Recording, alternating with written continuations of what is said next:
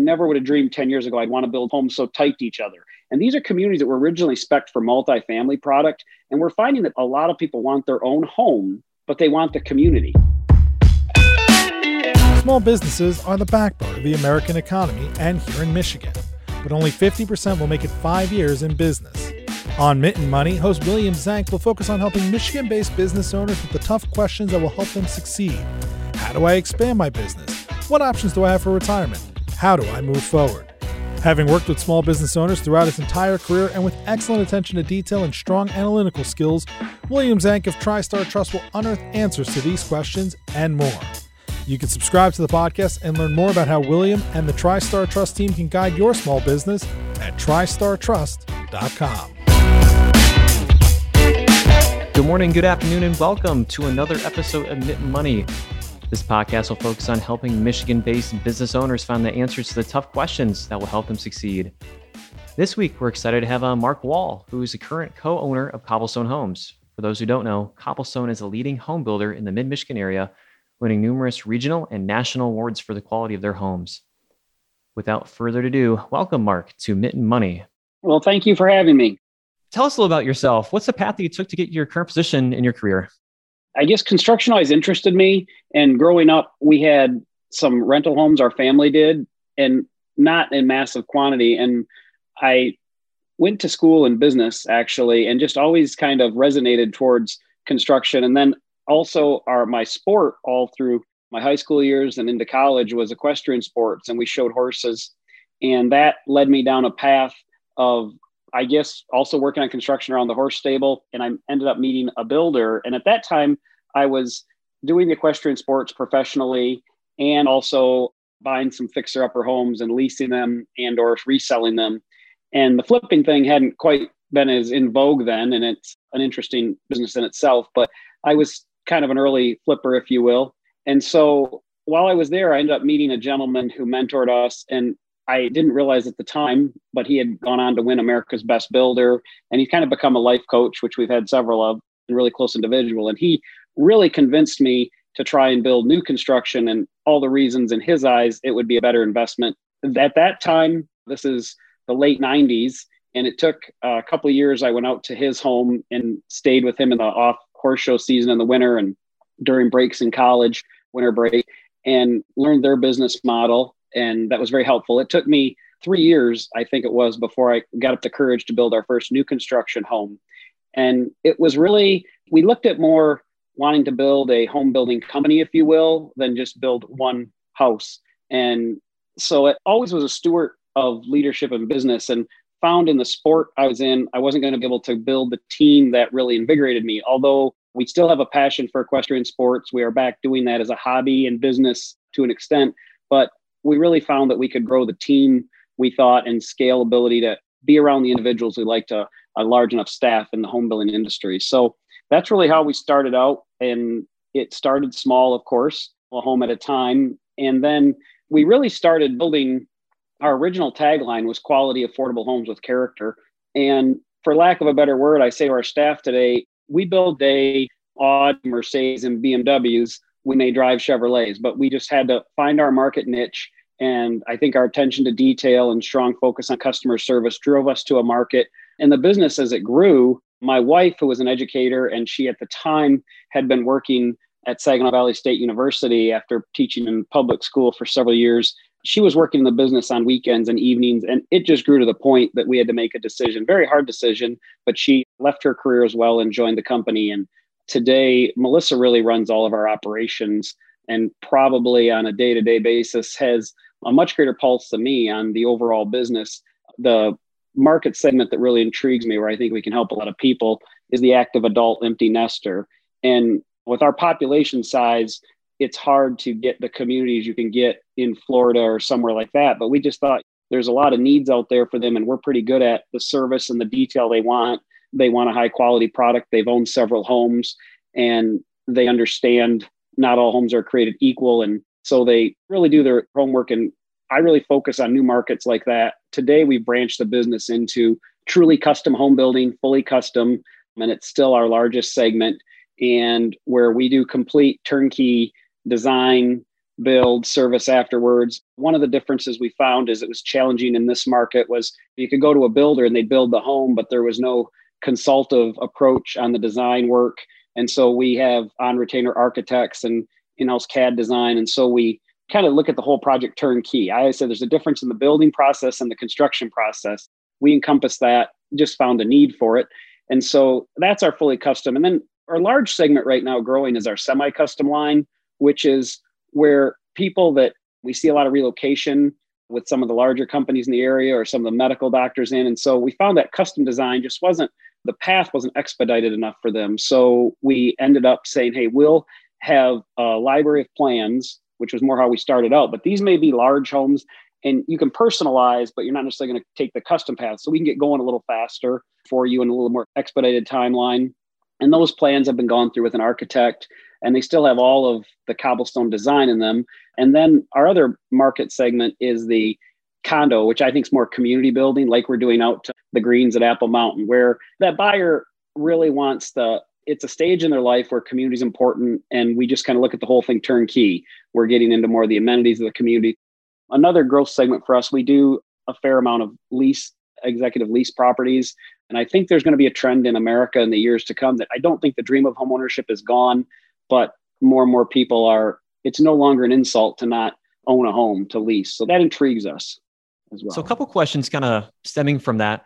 What would you say is a value added for having that, to your point about people in the past, maybe just building a home and not having that consultative relationship with their home builder? What kind of value do you see that adds to a potential relationship with a new client? First of all, this company's growing larger than we imagined, to be honest, in a way, in this market. We thought to be this large, and all of our coaches we've ever hired have always said, hey, to be the size we are today, you'd have to be in several other markets. So I just want to say, I don't think we're necessarily right for everyone. The value we bring to the table is more of the all-encompassed turnkey, but that doesn't mean it's right for everyone. There's a lot of really good builders out in the Tri-Cities.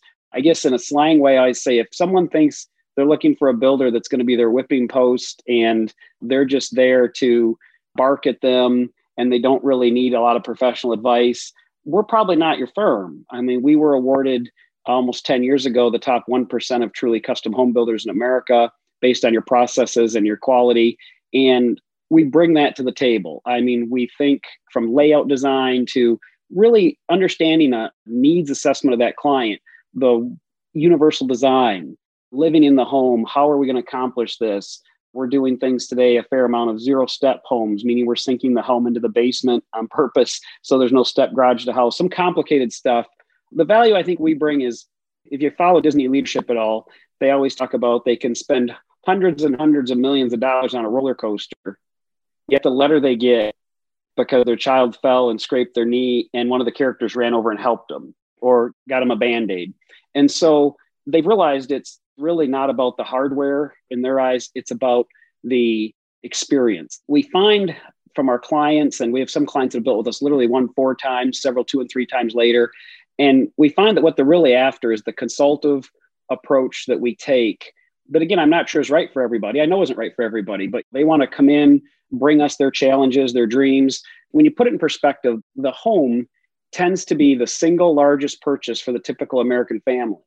And you think about most sales equations, there's usually one buyer ultimately, whether it be a large manufacturer making a purchasing decision, or if your wife and you were buying a car, ultimately the car is usually for one of you, and the spouse is okay to go along with it. But if you choose a color they really don't prefer, they're okay with it. Well, now we're going to build your home, and we're bringing together usually 2 buyers, and they don't always both have identical tastes. So we take a lot of pride in having a team of 3 on our interior design team, and that really what we hear back in the letters we get is it's that someone took all the time to research and really find the tile we were looking for or meet the need we were trying to accomplish. And so that's pretty important. I think the other value we bring to the table is we really focus on what I call life cycle investment. And Dow Building Solutions and I did projects together over the years. Now they're part of the DuPont group, but versus the upfront cost.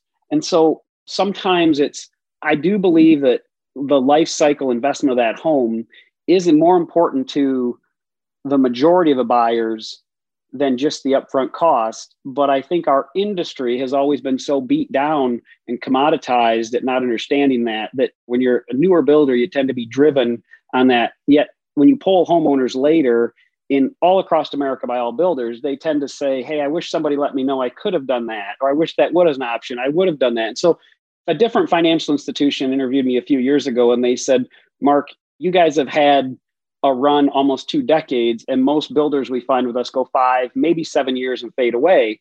And I said, well, we don't have any plans of going away. And we do a lot on that in our business planning. And they said, well, what's the difference? And I said, well, one of the largest differences I think is when you're building a home, particularly a custom home, you tend to hear that the client got really frustrated along the way.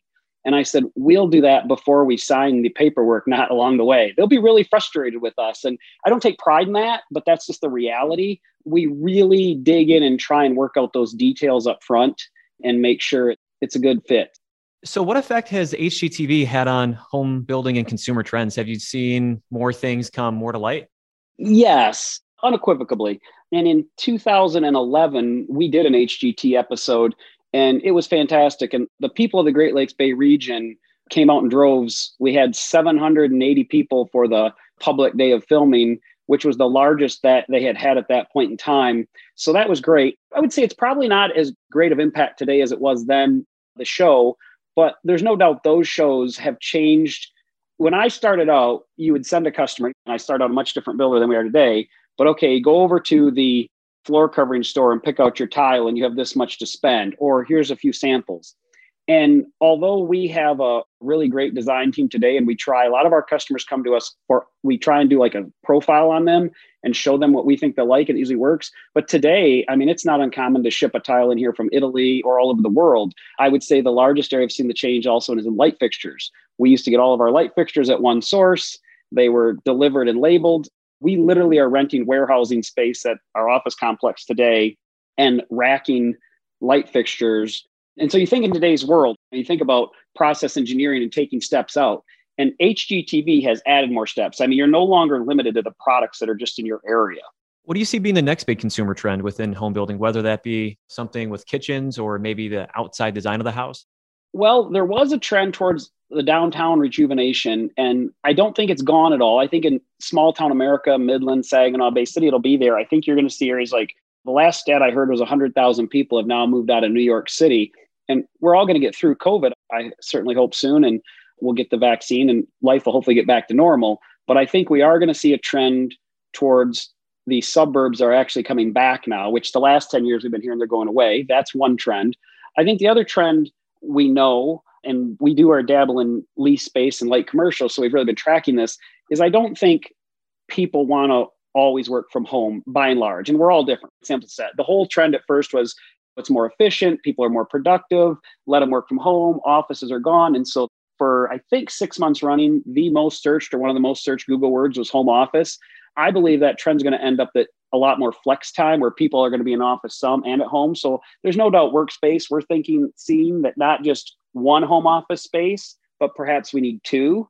And so that's a trend. We know the last few years, we did quite a bit of work with the University of Michigan, particularly out of Midland, and on aging in place and things like that. And we know that people are living longer. That's a good thing. In fact, one doctor there said to me, Mark, 80 is the new young. And we know that people prefer to stay in their home, and they're really accepting more sometimes that their home maybe isn't the home they've been in for 20 years, but they really prefer to not go to the home. And so I feel strong that in America, the largest buying segment right now is the millennial. And Cobblestone at our annual planning every year for 2 days has struggled with this one. We tend to be a better builder for the second largest buying segment, which is the active adult, empty nester, understanding their needs. There's just so much we can do. And so again, things like zero step, kitchens that they can work in, the doorways, the showers, all of that stuff. The technology is out there today. I'm not an early adopter on the technology. I'm more a believer in what's really going to have a life impact, but how do we incorporate that technology? One of our trends, I know if people drive by, they'll be like, what are they doing? We're in some of our communities like Copperleaf in Midland and the Greens at Apple Mountain. We're actually really, really tight. I never would have dreamed 10 years ago I'd want to build homes so tight to each other. And these are communities that were originally spec'd for multifamily product. And we're finding that a lot of people want their own home, but they want the community. They want to know that their neighbor's there to watch out for them. Oh, definitely. And so the real estate area, like other industries, can be cyclical in nature. So does that make it tough to try and plan for certain life goals? Absolutely. Home building and real estate sales are one thing I've learned after studying this for almost 30 years and being a builder for almost 20 is home building is so regional. We saw times that America was crushed in home building, and perhaps because of a downsizing, some of the major companies that were headquartered in Midland were bringing people back in and building was up. And we've seen it vice versa the other way on. So I think that it is very difficult. The world's moving so much faster. I would say it's much more risky than when we started out. For us today, we feel you can't be all things to all people. I always feel that was an 80s strategy. Our goal is to be able to weather those storms well. And I think so often it's an outlook, it's a how you look at it. And so I love to follow Jim Sinegal, who founded Costco. And he said, Wall Street is in the business of making the quarter of the year, and we're in the business of being around the next 50 years. And so I think with that mindset, and that's really something in the last couple of years, Cobblestone, my wife and I have really focused on, is we're going to have ups and downs. Home building tends to have a correction or crash every 7 to 9 years. And are we in business to do what we can in those 7 to 9 years? Or do we want this company to be here long after we're past our career? Are we interested in building a company for the next 50 years? So I think with that mindset, we go about it a little different. So what is your decision process like for as you go look for new product lines to launch or new communities to go build into? That's a great question because that's my area of the business. And so we tend to, and you're always looking so far forward. We have partners that we work with today on some of the land development. We do a lot of on your site, country site building, but this neighborhood community thing, I really believe is where we can make a big impact. And if you found a piece of land today and you were going to plat it as a subdivision on a fast track, you might be going in there to build homes in 2 years. And so you're really having to think about where you think the future is going to be. One of the things we look at is, of course, all the demographic. I'm a big believer in, though the demographic to us will show us what we have based on also the supply we have. I love the Steve Jobs quote where he said, Apple is really good at figuring out what people have no idea they needed and then making them feel like they can't live without it. So I think we love to get client feedback, but the clients only know and the public from the information they're given. So we really sit back and say, in an ideal world, what would this encompass? And we have all kinds of ideas in that currently. And so we look at that and say, hey, where do we think we'd want to be? Where would our parents want to be? Where would we want to live? How would that look? And realistically, at some point, it's a little bit of a gut risk. And that's one of the benefits of having the team that we have and being around as long as we have, is being able to sometimes take those strategic risks that probably in the early years we definitely couldn't have. Has there ever been a risk that you took that ultimately didn't work out? All the time. This whole smart home technology, that wasn't a big hit. And I'm not anti it at all, but the world's changing so fast and we have a new technology going on in our homes that we just love. But when it's changing, what I tell our team is if I can buy it at Amazon or buy it at Best Buy, I don't consider it a market differentiator, and I don't feel that we need to focus as a big deal on in our homes. Of course, we can put it in. But early on, I would say it's probably been 10 or 12 years ago, we put an energy monitoring device on our homes, and it showed you every single plug. I mean, you could tell how much your refrigerator was using. And we really thought this was so cool technology. When Governor Snyder toured was the second net zero energy home we built, the second one ever built in Michigan, we did with Dow Chemical. And when he came to that home, it was his first stop to mid-Michigan as governor. It was 2011. And they toured the home and he made a comment of, I'm a nerd. And that was his favorite feature of the home. We were hoping it was going to be the solar shingles or the fact the home produced more energy than it used. And it was the technology, the smart technology to tell you how you were doing. And I think at the time too, it didn't have push technology. So you had to log in and look it up. And we invested in that, researched that, drove to Chicago on that and met with people from New York on that. And at the end of the day, it just wasn't that important to the buyer. I think what's important to the buyer is the check they write, the comfort they have. So we have transferred from that knowledge base to you, and we've taken our semi-custom home line and up to 2,400 square feet. We guarantee the heating and cooling to not exceed $50 a monthly average or $600 for the year.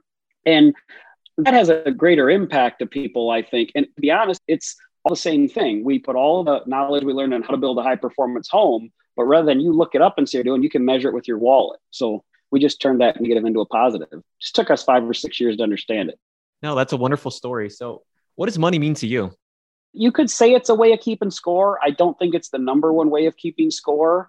To me, it means the ability for us to do other opportunities, for people to maybe grow or make an impact. I think of some of my local heroes around here, and I think they get up and go to work every day and they don't have to or work. And I think that definitely money is not a purpose to be in business. And I think if you want to fail, just go into business to make money.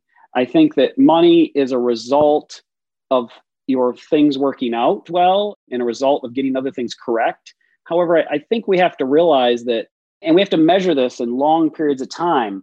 There's somewhere out there today, there's just some awesome restaurateur who has just got an excellent product and all their business aligned and everything's great. And they were just dealt a really, really bad card. We all were. And so I hope they don't measure everything just based on money this year. And so now if you said to me, if we measure that business over 5 or 10 years, I think money would be an okay metric to look at.